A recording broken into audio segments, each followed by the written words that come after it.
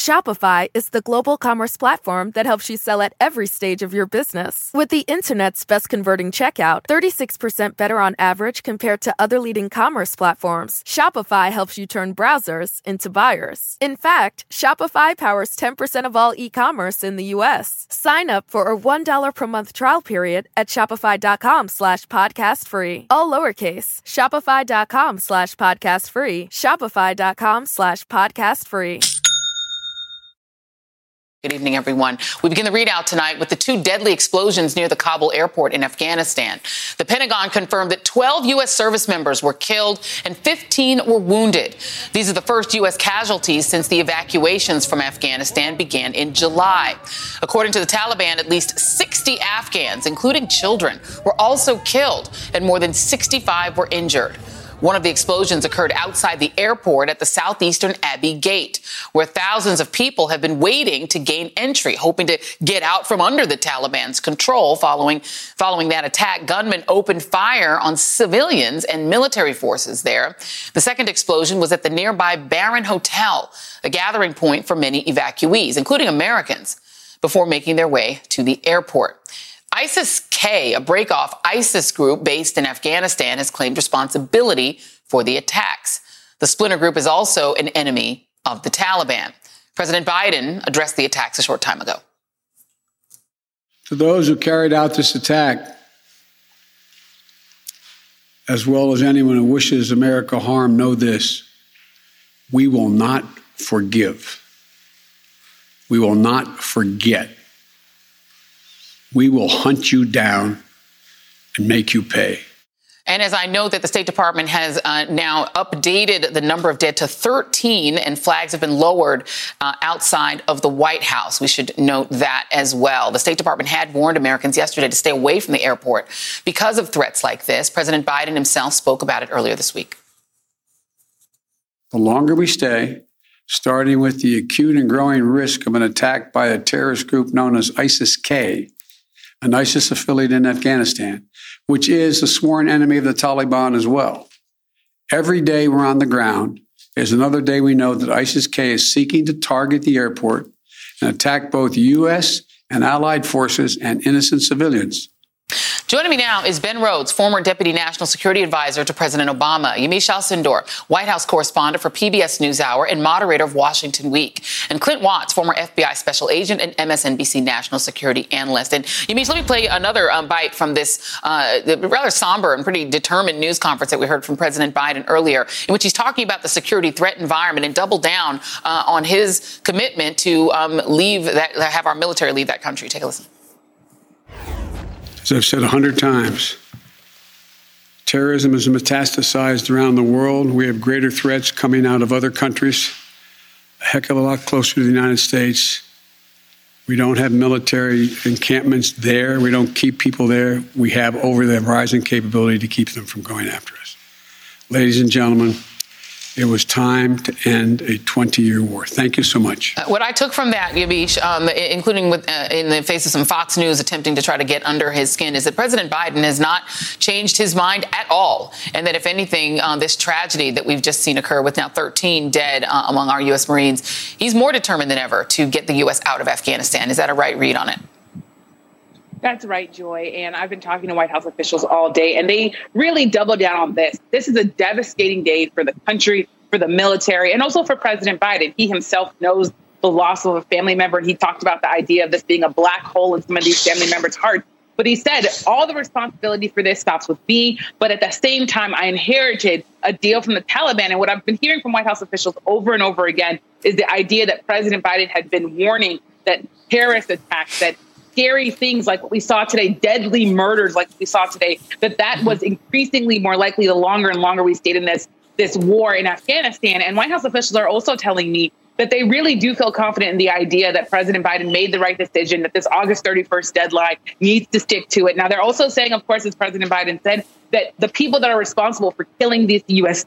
service members, as well as dozens and dozens of Afghan civilians, that there's no deadline on trying to track them down. So even, I think, as the president's doubling down on the idea that it's time to end this war, You hear military officials say that America still knows that the responsibility is to go after the people who killed our own. Yeah. And, Clint Watts, I've been watching the coverage all day, and I've seen you on a couple of times, and I think that you made the point, and would love for you to expand on it for our audience, that, an attack like this everyone is shaken by it. But it doesn't mean that we should slow down the initial goal of getting people out. In a sense, doesn't it indicate that we need to ramp it up and do whatever it takes to complete getting as many people out of there as possible? It doesn't mean, okay, stop getting people out and just add more troops. That's right, Joy. The day the Americans landed there and started extraction, it became a magnet for terrorist attacks at the Kabul airport. This is different from other places like Bagram, where we operated in the past, where we had a security perimeter. We had air and ground dominance to a degree in terms of our military. We could defend it. This is not the case of what's going on today.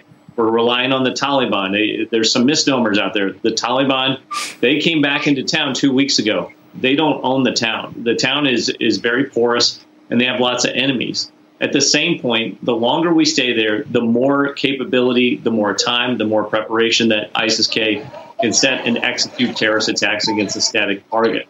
We don't have the intelligence and military we had before. We're reliant on a Taliban that is not as effective as the U.S. military to defend that airport.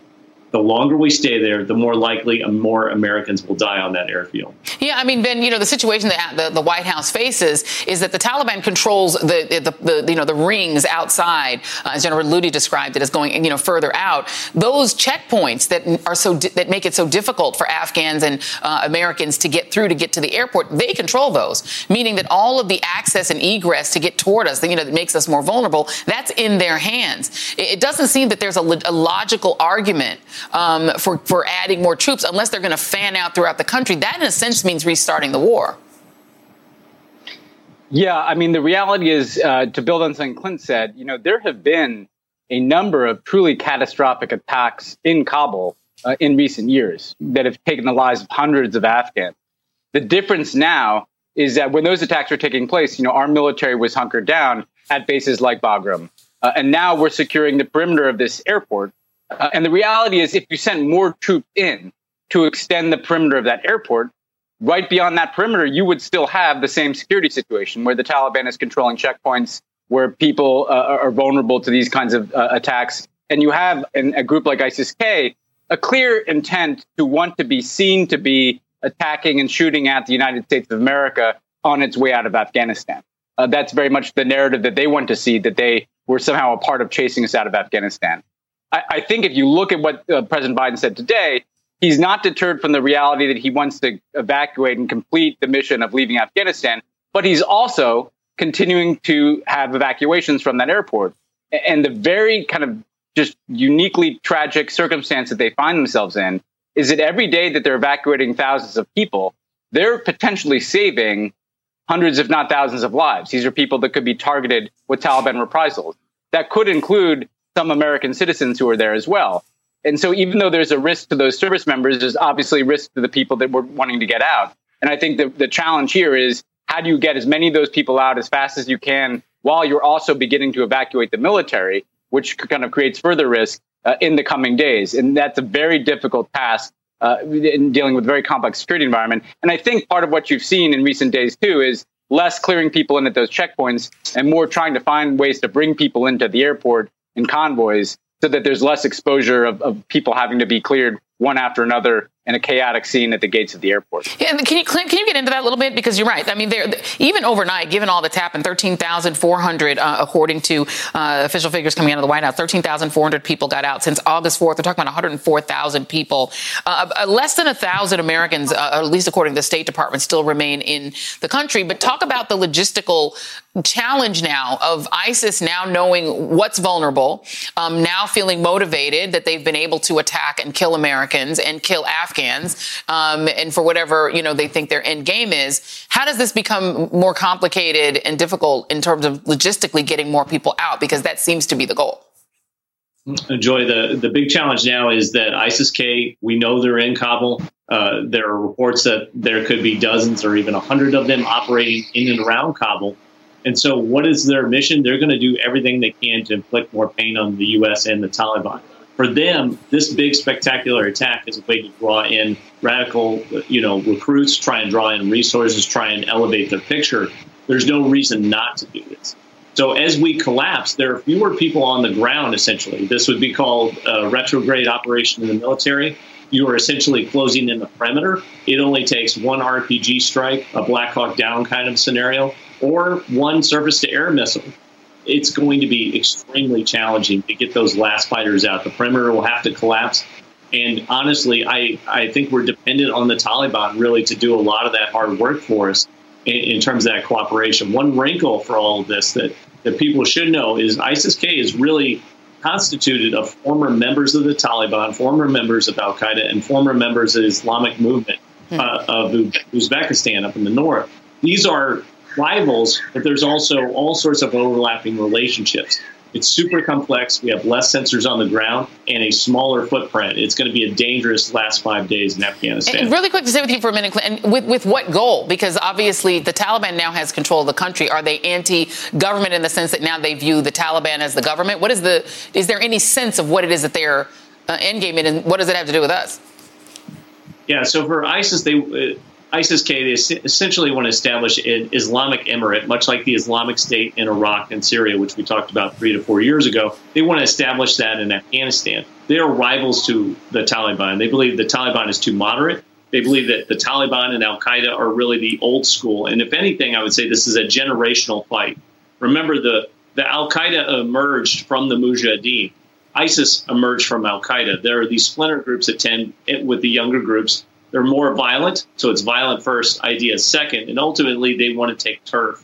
So they moved to violence very quickly. What you see today with this suicide bombing is indicative of what they will try and do, and they don't control turf. So part of President Biden's statement right before we came on air here that they would retaliate against them. Let's remember that ISIS-K doesn't really control territory or very much of it in Afghanistan. Right. They're a terrorist group that's blended into cells, into the population.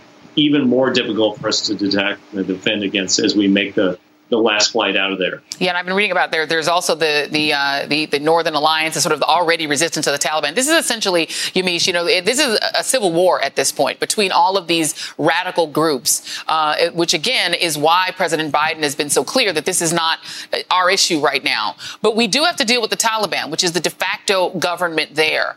The White House, President Biden was pretty clear. He's like, this is not a partnership. These are not our friends. These are the people who are in control of the country. So talk about what the White House is saying on the status of negotiations to ensure that the Taliban are going to, as President Biden said, in their own self-interest, clear the way for us to get out, for us to get out with not further loss of life, and for us to get our allies out. And are they confident in that?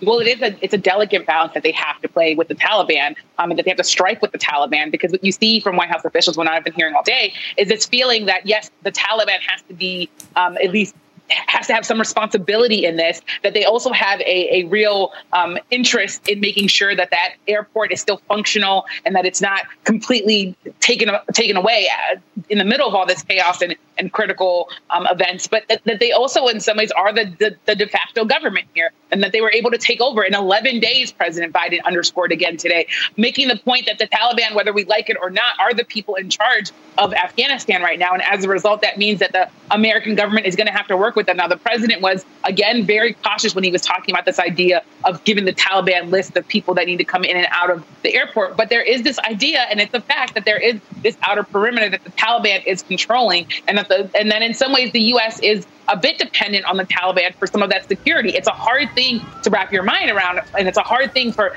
I think U.S. officials to talk about. But it is what the reality is now.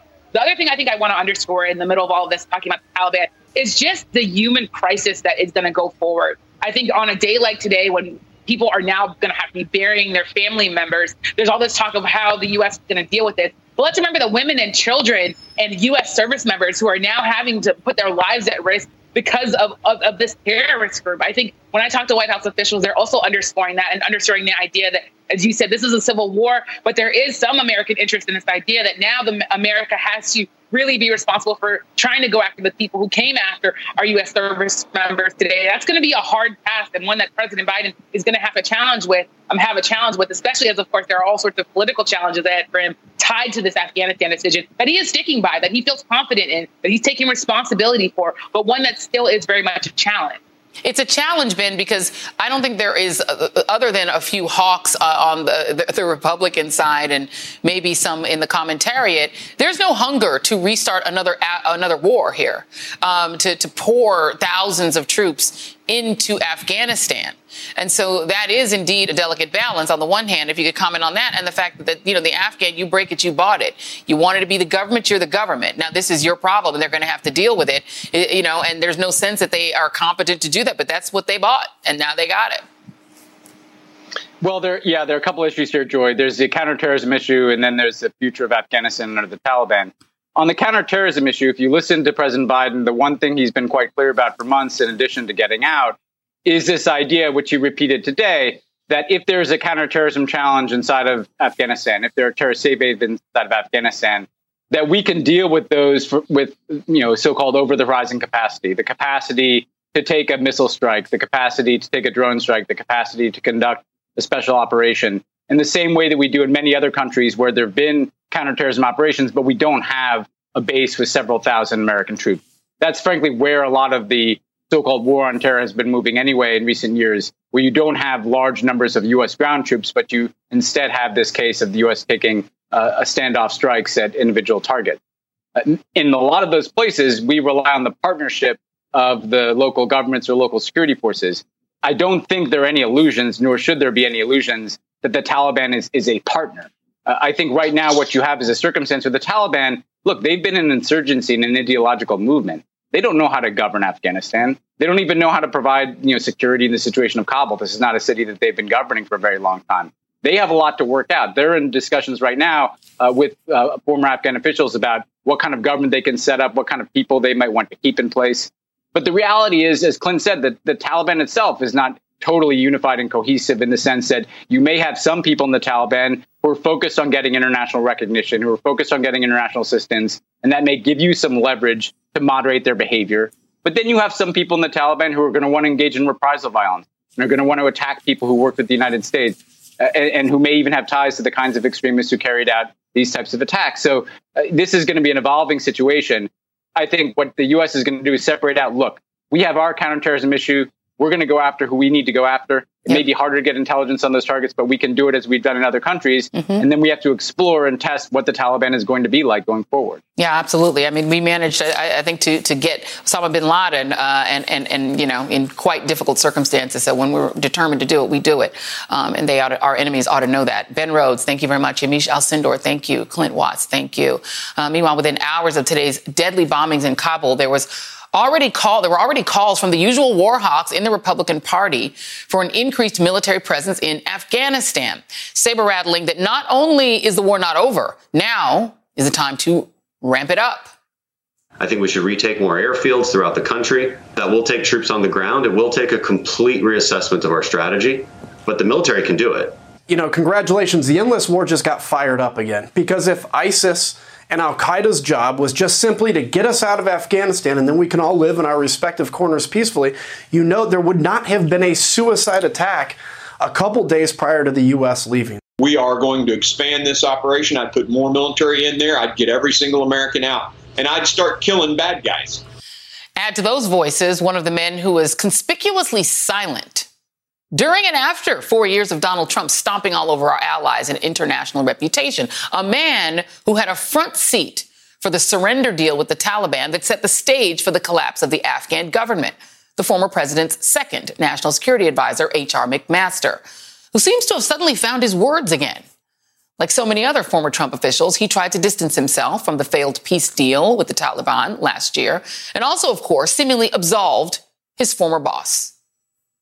This is actually what happens when you surrender to a terrorist organization like the Taliban. President Trump, I think, put into place the first time, Andrea, we had a reasoned and sustainable approach on Afghanistan in August of 2017.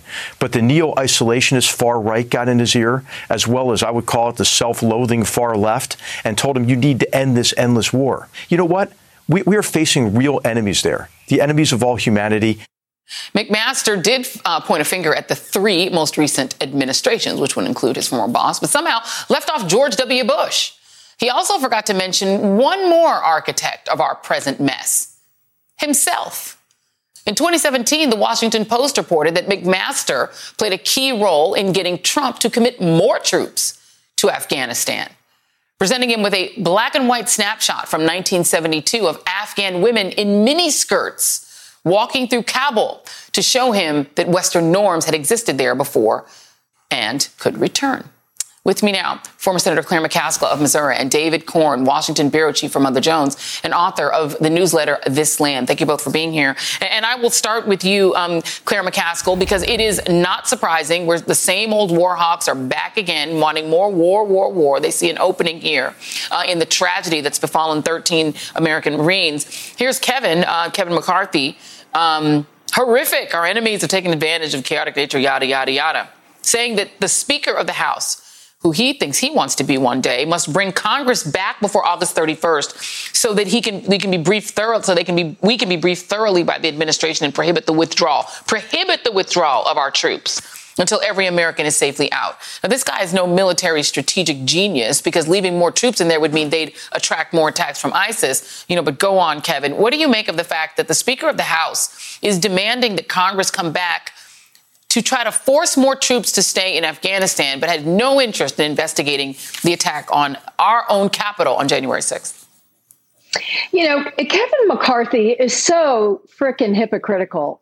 While Donald Trump was moseying up to the Taliban and making a deal with the Taliban and signaling to the Afghan people that America was no longer going to stand behind the Afghan government in a matter of months, when he actually tried to invite the Taliban to Camp David, when he was doing all of that, Kevin McCarthy said nothing. And by the way, Kevin McCarthy never spoke up for refugees, ever. Kevin McCarthy was one of the leading voices saying, well, let's turn our back on refugees. Forget about people escaping poverty and crime and horrific conditions trying to come to America. Now, all of a sudden, these guys are all about the Taliban being bad guys and all about trying to help refugees. It is incredibly hypocritical. Now, is this bad what happened today? Does my heart hurt for these families that lost loved ones over there today, these brave Marines and this Navy medic? Of course, it's horrific. But anytime you airlift out 100,000 people, you end up being somewhat of a sitting duck. I mean, the bad guys, the crazy extremists, the suicide bombers knew that whenever this airlift was going to happen, throngs of people would gather wanting to get to the promise of America, and they would have an opportunity to go in and blow themselves up and hurt Americans. That danger was going to be there no matter how this withdrawal occurred. And it is certainly not a good reason to stay there. I mean, we have been the GDP of Afghanistan for long enough. And, the other thing that's going to happen, Joy, when America is gone, when the outsider is no longer a unifying force, people need to remember this. There are 14 different nationalities, ethnicities, and religions recognized in the Afghan national anthem. They are a tremendously divided country, and they're going to have a huge problem trying to govern without the flow of money from the United States and with all these disparate elements and this very young population. So trouble is ahead for the Taliban. We won't need to worry about whether the Taliban's in trouble going forward. Yeah, exactly. We'll see how good they can figure out how to govern that country. But David, one of the things that has bothered me really throughout my career in this business Dwight David Eisenhower, President Eisenhower was not wrong when he said there is a machine. There is a war machine that wants to be fed all the time, that sees war and more troops as the answer to everything. A lot of that war machine are people who themselves don't have to do the fighting. There is a chicken hawk contingent that loves to send other people's sons and daughters into war and that sees war as always the answer. Some people have served themselves, but it's a lot of people who haven't, who push and push and push. And as soon as I heard about these explosions this morning, I knew that the next round was going to be an even bigger ramping up of these war hawks. But even before that happened, Henry Kissinger is back out there thinking we need to hear from him. Henry Kissinger, whose legacy, whose resume includes destroying countries throughout Latin America and Africa, we need to hear from him now? The war hawks are back, David, and what do you make of it? Well, listening to Henry Kissinger is sort of like going to Bernie Madoff for financial advice at this point. And that, he barely nods to Vietnam in that piece. He, of course, is behind the secret bombing of Cambodia that didn't work in Vietnam and prolonged the war there. And as you know, you mentioned the wars in Central America, Latin America, Chile, and other places. So he has a lot of blood on his hands. I don't think he really should be part of the debate at this point in time. But this week, and it's unfortunate that it's happening during this crisis, this humanitarian crisis, and my condolences go out to the family members and colleagues of those American service people and the Afghans who were killed today. But we're seeing a reckoning. For 20 years, longer than we were in Vietnam, we've been telling lies to the American public, the media, but mainly the government, about what was happening in Afghanistan. And now we have the hawks coming in and saying we should go back and do this all over again. There was never a good rationale. There was never a good strategy. Kissinger's piece says, I've come up with a better strategy that should have been applied the last 20 years. It's really like a game of Risk to him. And there's no telling that it would have made any difference whatsoever. We've had reports come out from the Special Inspector General for Afghanistan saying that we didn't know what we were doing. We didn't understand the culture. We didn't understand the politics. We didn't understand the military. We didn't understand the government. And this is after what we're investing trillions of dollars there, let alone those lives of Americans in the Afghan military who some of them who served quite gallantly and lost their lives. So I think, it's unfortunate that we're focused, it's not unfortunate that we're focused on the humanitarian crisis, but it's unfortunate that we can't have an honest debate about what's happened in Afghanistan for the last 20 years without being overwhelmed by what's happening on a day-to-day basis there. Yeah. Because if you look at it rationally, it's been absurd and crazy. And we can't keep doing it. I have to play this soundbite. I don't have to, but I'm going to go ahead and do it. I don't like to hear from him, but here's Donald Trump. It's just an ironic little statement, but here he is. Let's just play it. We took out the founder of ISIS, al-Baghdadi, and then, of course, Soleimani. Now, just so you understand, Soleimani is bigger by many, many times than Osama bin Laden. The founder of ISIS is bigger by many, many times, al-Baghdadi, than Osama bin Laden. Osama bin Laden had one hit, and it was a bad one, in New York City, the World Trade Center. But these other two guys were monsters. They were monsters. Can you imagine, a Democratic president coming out and saying, well, Osama bin Laden had one hit, but these other guys, these people are monsters. That is the person that Kevin and the others are dutifully following and would do anything for, including maybe get COVID. Your thoughts, Claire? I'll give you the last word. Well, it is. Let me just say again, the hypocrisy of the people who are piling on Joe Biden for trying to end this war is stunning. And I've got to say, in all the oversight I did in Afghanistan as a member of the Armed Services Committee, one theme emerged over and over and over again. It was greed. It was contractors. It was impractical use of money. I mean, Joy, we went so far as to build a gas station with natural gas for a country that has very few cars and none that run on natural gas. That's the kind of money people were pocketing. The corruption was endemic. We trained people for an army that never really was real. It was all on paper. It was time for this to end, and Joe Biden had the courage to do it. That's exactly right. I'm proud that he did. Absolutely. And war is ugly, and it's always ugly. Maybe we do less of it. Now, Claire McCaskill, David Corn, thank you both very much. Up next, Lester Holt's exclusive interview with the officer who shot insurrectionist Ashli Babbitt on January 6th. The ReidOut continues after this.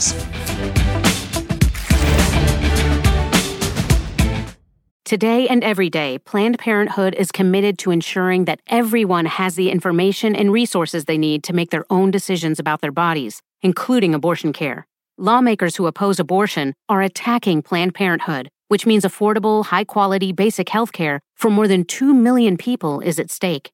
The right to control our bodies and get the health care we need has been stolen from us. And now, politicians in nearly every state have introduced bills that would block people from getting the sexual and reproductive care they need. Planned Parenthood believes everyone deserves health care. It's a human right. That's why they fight every day to push for common sense policies that protect our right to control our own bodies and against policies that interfere with decisions between patients and their doctor. Planned Parenthood needs your support now more than ever. With supporters like you, we can reclaim our rights and protect and expand access to abortion care. Visit PlannedParenthood.org/future. That's PlannedParenthood.org/future.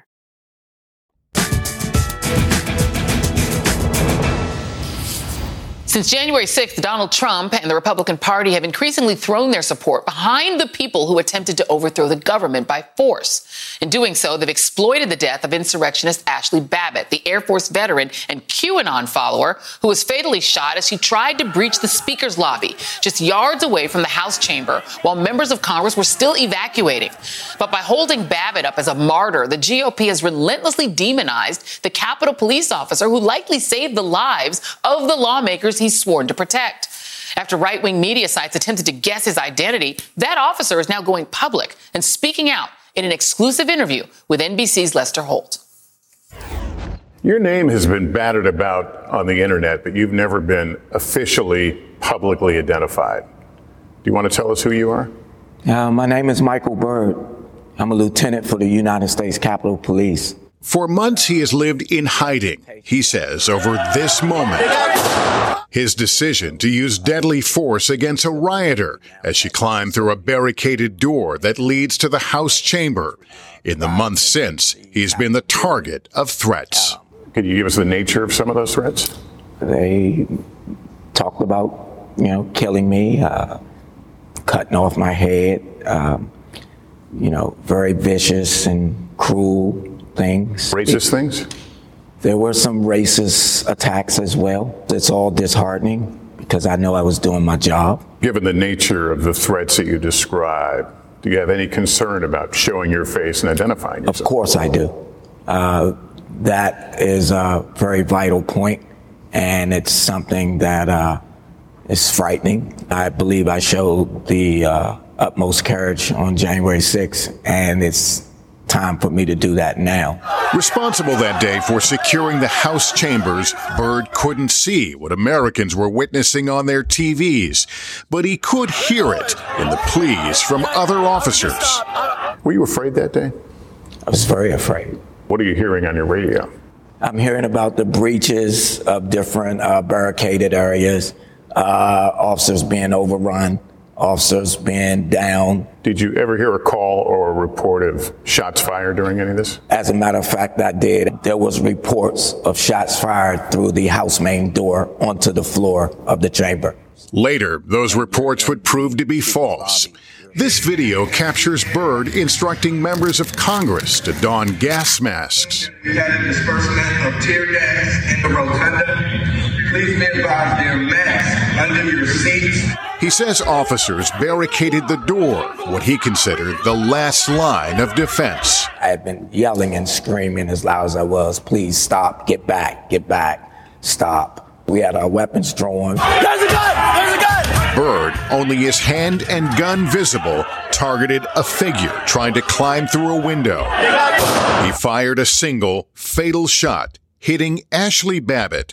She was 35 years old, an Air Force veteran, Trump supporter, and QAnon follower. We see your arm out there for a considerable amount of time. Were you wavering? I was taking a tactical stance. You're ultimately hoping that your commands will be complied with, and unfortunately they were not. When you fired, what could you see? Where were you aiming? You're taught to aim for center mass.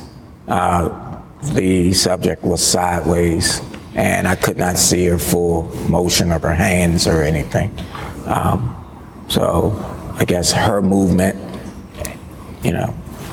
caused the discharge to fall where it did. And what did you think this individual was doing at that moment? She was posing a threat to the United States House of Representatives. But an attorney for Ashli Babbitt's family disputes that. He did not respond to our request for a comment, but in a previous statement said Babbitt was not brandishing a weapon, not in close proximity to members of Congress, and was not an imminent threat of death or serious injury to anyone. Her family points out that she was not armed. That's correct. The fact that you weren't aware whether she was armed or not, did that alter the decision making? It did not. What should we make of the fact that there were other officers in other potentially life-threatening situations who didn't use their service weapons that day? I'm sure it was a terrifying situation. I can only control my reaction, my training, my level of expertise. That would be upon them to speak for themselves. Former President Trump has talked about you and this incident. He says she was murdered. What does it feel like to hear that from a former president? Well, it's disheartening. If he was in the room or anywhere and I'm responsible for him, I was prepared to do the same thing for him and his family. Would you have his back today if you were so assigned? I sure would, because it's my job. Multiple investigations have now upheld Byrd's actions on January 6th. Capitol Police, in their press release after exonerating you, said your actions potentially saved members and staff from serious injury and possible death. What was it like to hear those words, to see those words? Those words meant a lot, because that's exactly what I did on that day. That was my mission. That was what I prepared for. And it's rewarding and refreshing to hear that. A member of Congress whose life was potentially saved by that brave officer joins me next.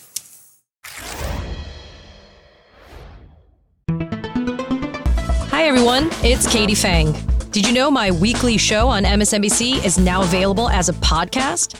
With my decades of experience as a trial lawyer, you'll get an insider's perspective on all things legal. At a time when politics and the law are inextricably intertwined, my guests and I break down what's next and why it matters, both inside and outside the courtroom. Search for The Katie Fang Show wherever you're listening and follow.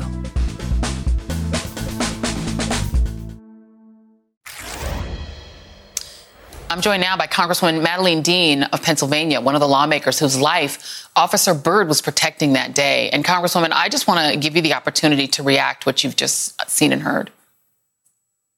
First, Joy, thank you for including me on this heartbreaking day for our country.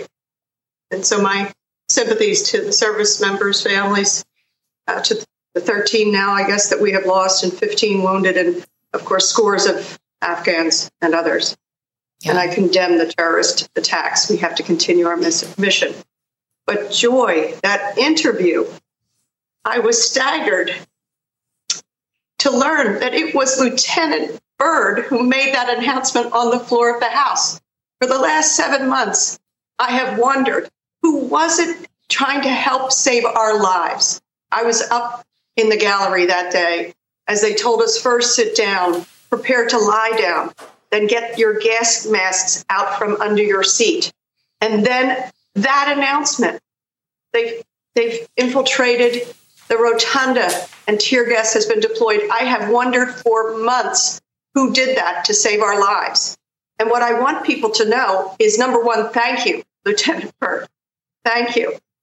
Number two, I hope people understand the proximity of where he was first on the rostrum and then where Ashli Babbitt was shot. It was feet away after Ashli Babbitt, sadly, with all those other rioters, broke through security gate after security gate after security gate, that it takes me a while to go through each day, as it should. So the proximity was directly to the floor of the House, feet from where he made that announcement, saving our lives. The other piece is, while he was there protecting our lives at one door, and you know that location, it's called the Speaker's Lobby, it's feet from the House. Out the other side, they were taking the Vice President, the codes, other members of leadership, other members of Congress. And this wasn't just any day. Those rioters came to kill everyone in the line of succession, including the Vice President, the Speaker, and others. So just my reaction is an extraordinary thank you to Lieutenant Byrd. Yeah, there are all of these images of various officers with their guns trained on the doors, protecting you all from what was coming through those doors. In the case of this officer, Officer Byrd, the glass smashed. It had Ashli Babbitt and the other people there, the guttural screaming, you can hear them screaming and ramming the door. And I don't want you to speculate on, and I know this was a traumatic experience. I feel really badly about having you have to relive it. But for those who are trying to say that she posed no threat, in your view, what threat did she and the other people on the other side of that door pose if they'd gotten through? I was speaking to a Capitol Police officer who fought valiantly that day. I was speaking to him today in terms of how he is doing and how he is recovering. They posed a threat of what they expressed, both physically in their actions and in their words. They wanted to kill us. They wanted to hang the Vice President of the United States. An absurd statement by the so-called attorney for the estate of Ashli Babbitt that she posed no threat. This group was there with one intention: to stop an election and to kill or hurt or maim anyone in their way. Can the producers just put that back up again with the sound? Because I think, the time can cause you to lose the full memory. And I can remember watching this on that day, and the Officer Goodman scene where he's leading people the other way. Those are the two scenes that never have left my mind. You can see the officer's gun trained at them. So they knew what was on the other side. They knew that he was protecting that door and that he was between them and whoever was on the other side, the staffers, sometimes 20-something-year-olds who were in there working some of their, earliest jobs in Washington, and members. And the idea, what do you make of the idea of people like the former president saying to the man who stood there, guarded his own fear, dealt with however he felt, protected all of you from that sound? That looks like a lynch mob to me. To say, we know who you are, to that officer, to threaten to kill that officer or threaten to get him or get that officer, to put his life in danger. I have to tell you, I didn't know that he was African-American. I only found that out watching Lester Holt's interview. I'm doubly afraid for him with Donald Trump's past history of attitudes toward people of color. And I wonder now what you would want to say to this officer now that he has revealed his identity and spoken. What courage, what decency, what dignity and integrity. And when Lester Holt asked him, if it were Donald Trump you were protecting, would you do that? He said, of course, it's my job. This is a man who has some sense of duty that is absolutely within his core. Like you, I didn't know who he was. I didn't know what color he was. And just you can see the extraordinary integrity in him. And obviously the sad continuing lack of integrity, decency, any sense of oath or duty to anyone other than self that the former president has. We need, as a country, to stop listening to the former president. He represents the worst of us. We need to stop listening to him. Amen.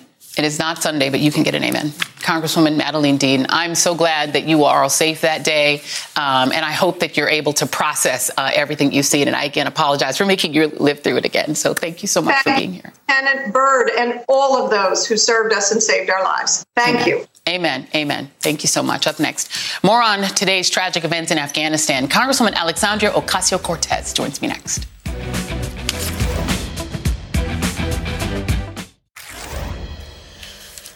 Despite the tragic loss of life near the Kabul airport, the chief of Central Command confirmed that the mission to evacuate Americans and our allies continues.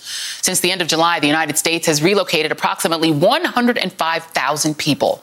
Thousands are being processed for resettlement at American bases across the Middle East. Today's tragedy underscores how urgent it is to process these allies as quickly as possible, especially given the fact that some of our European allies have often made less than enthusiastic noises about welcoming those refugees into their countries.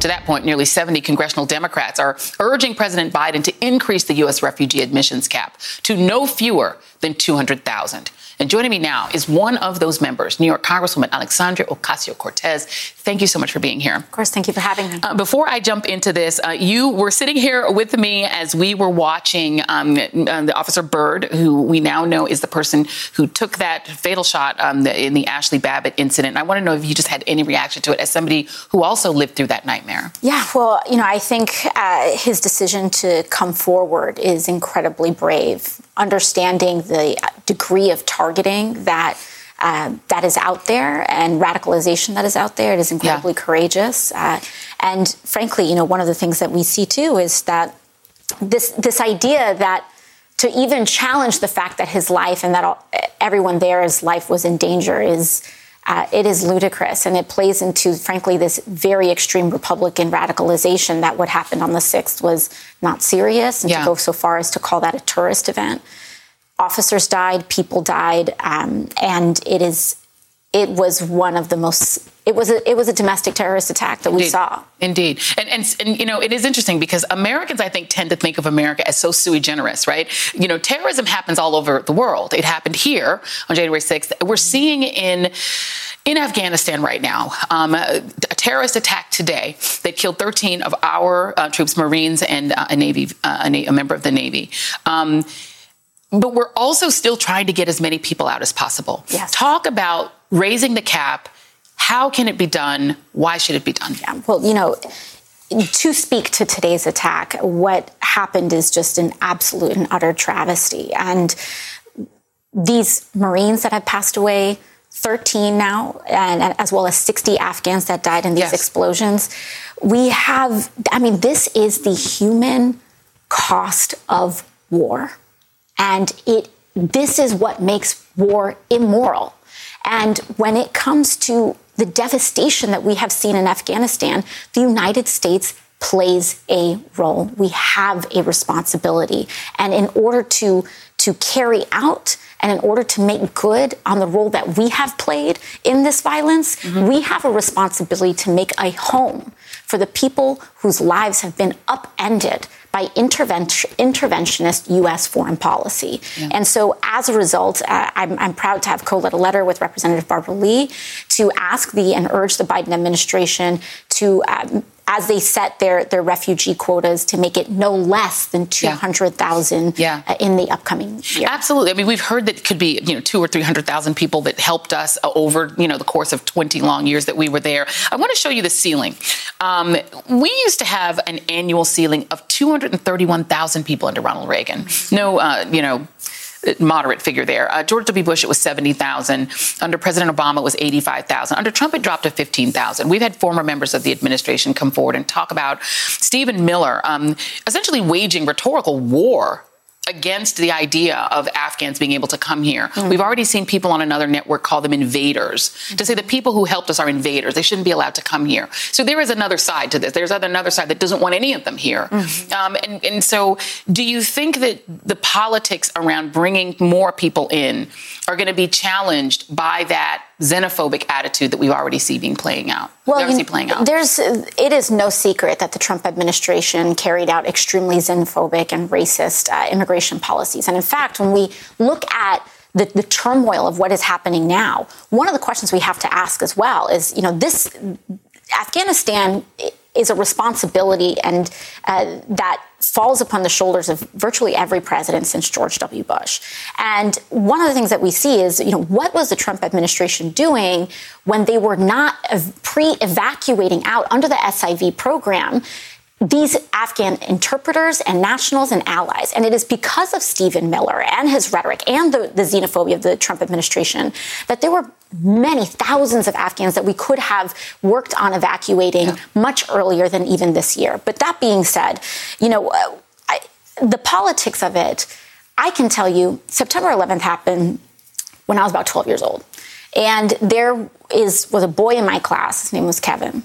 And I would not know that when I turned 18, when we all became eligible to enlist in the military, that Kevin, that sixth grader that sat next to me, would eventually enlist as a U.S. Marine. And as the events that unfolded in these last 2 weeks happened, he reached out to me And I would not know that decades later, I would be the congresswoman for New York's 14th congressional district, and that he would be a veteran. And he said, please help get my friends out. I made them promises. These Afghan nationals, they interpreted for us. I asked them to trust me. Please help us get them out. And if we can, get them here. Yeah. And so this should transcend politics. There are veterans across this country that serve valiantly, and they want to make sure that the words that they gave and the promises that they offered, at the very least, can be held and kept if our overall quagmire of what we have done over the last 20 years in Afghanistan raises questions about the efficacy or what we were even doing there. Let's at least help them keep their personal promises. And so for that, I hope that the politics of this does transcend, because this is not just, immigration advocates or left or right. These are U.S. military service members. These are diplomats. These are also Afghan people who we promise to protect. So the idea that we will now demonize them for helping the United States, or at least, assisting and trusting the United States, is unconscionable. Yeah. And I just unequivocally condemn anybody who says that these people are here to do harm. The reason they must flee is because the Taliban are targeting them. Yeah, and targeting them for being our friends. Yes. And so we owe them that true friendship. Thank you so much for being here to advocate. And I would add that I think Haiti could use some visas as well. So we should do this overall. Congresswoman Alexandria Ocasio-Cortez, thank you. That is tonight's ReidOut.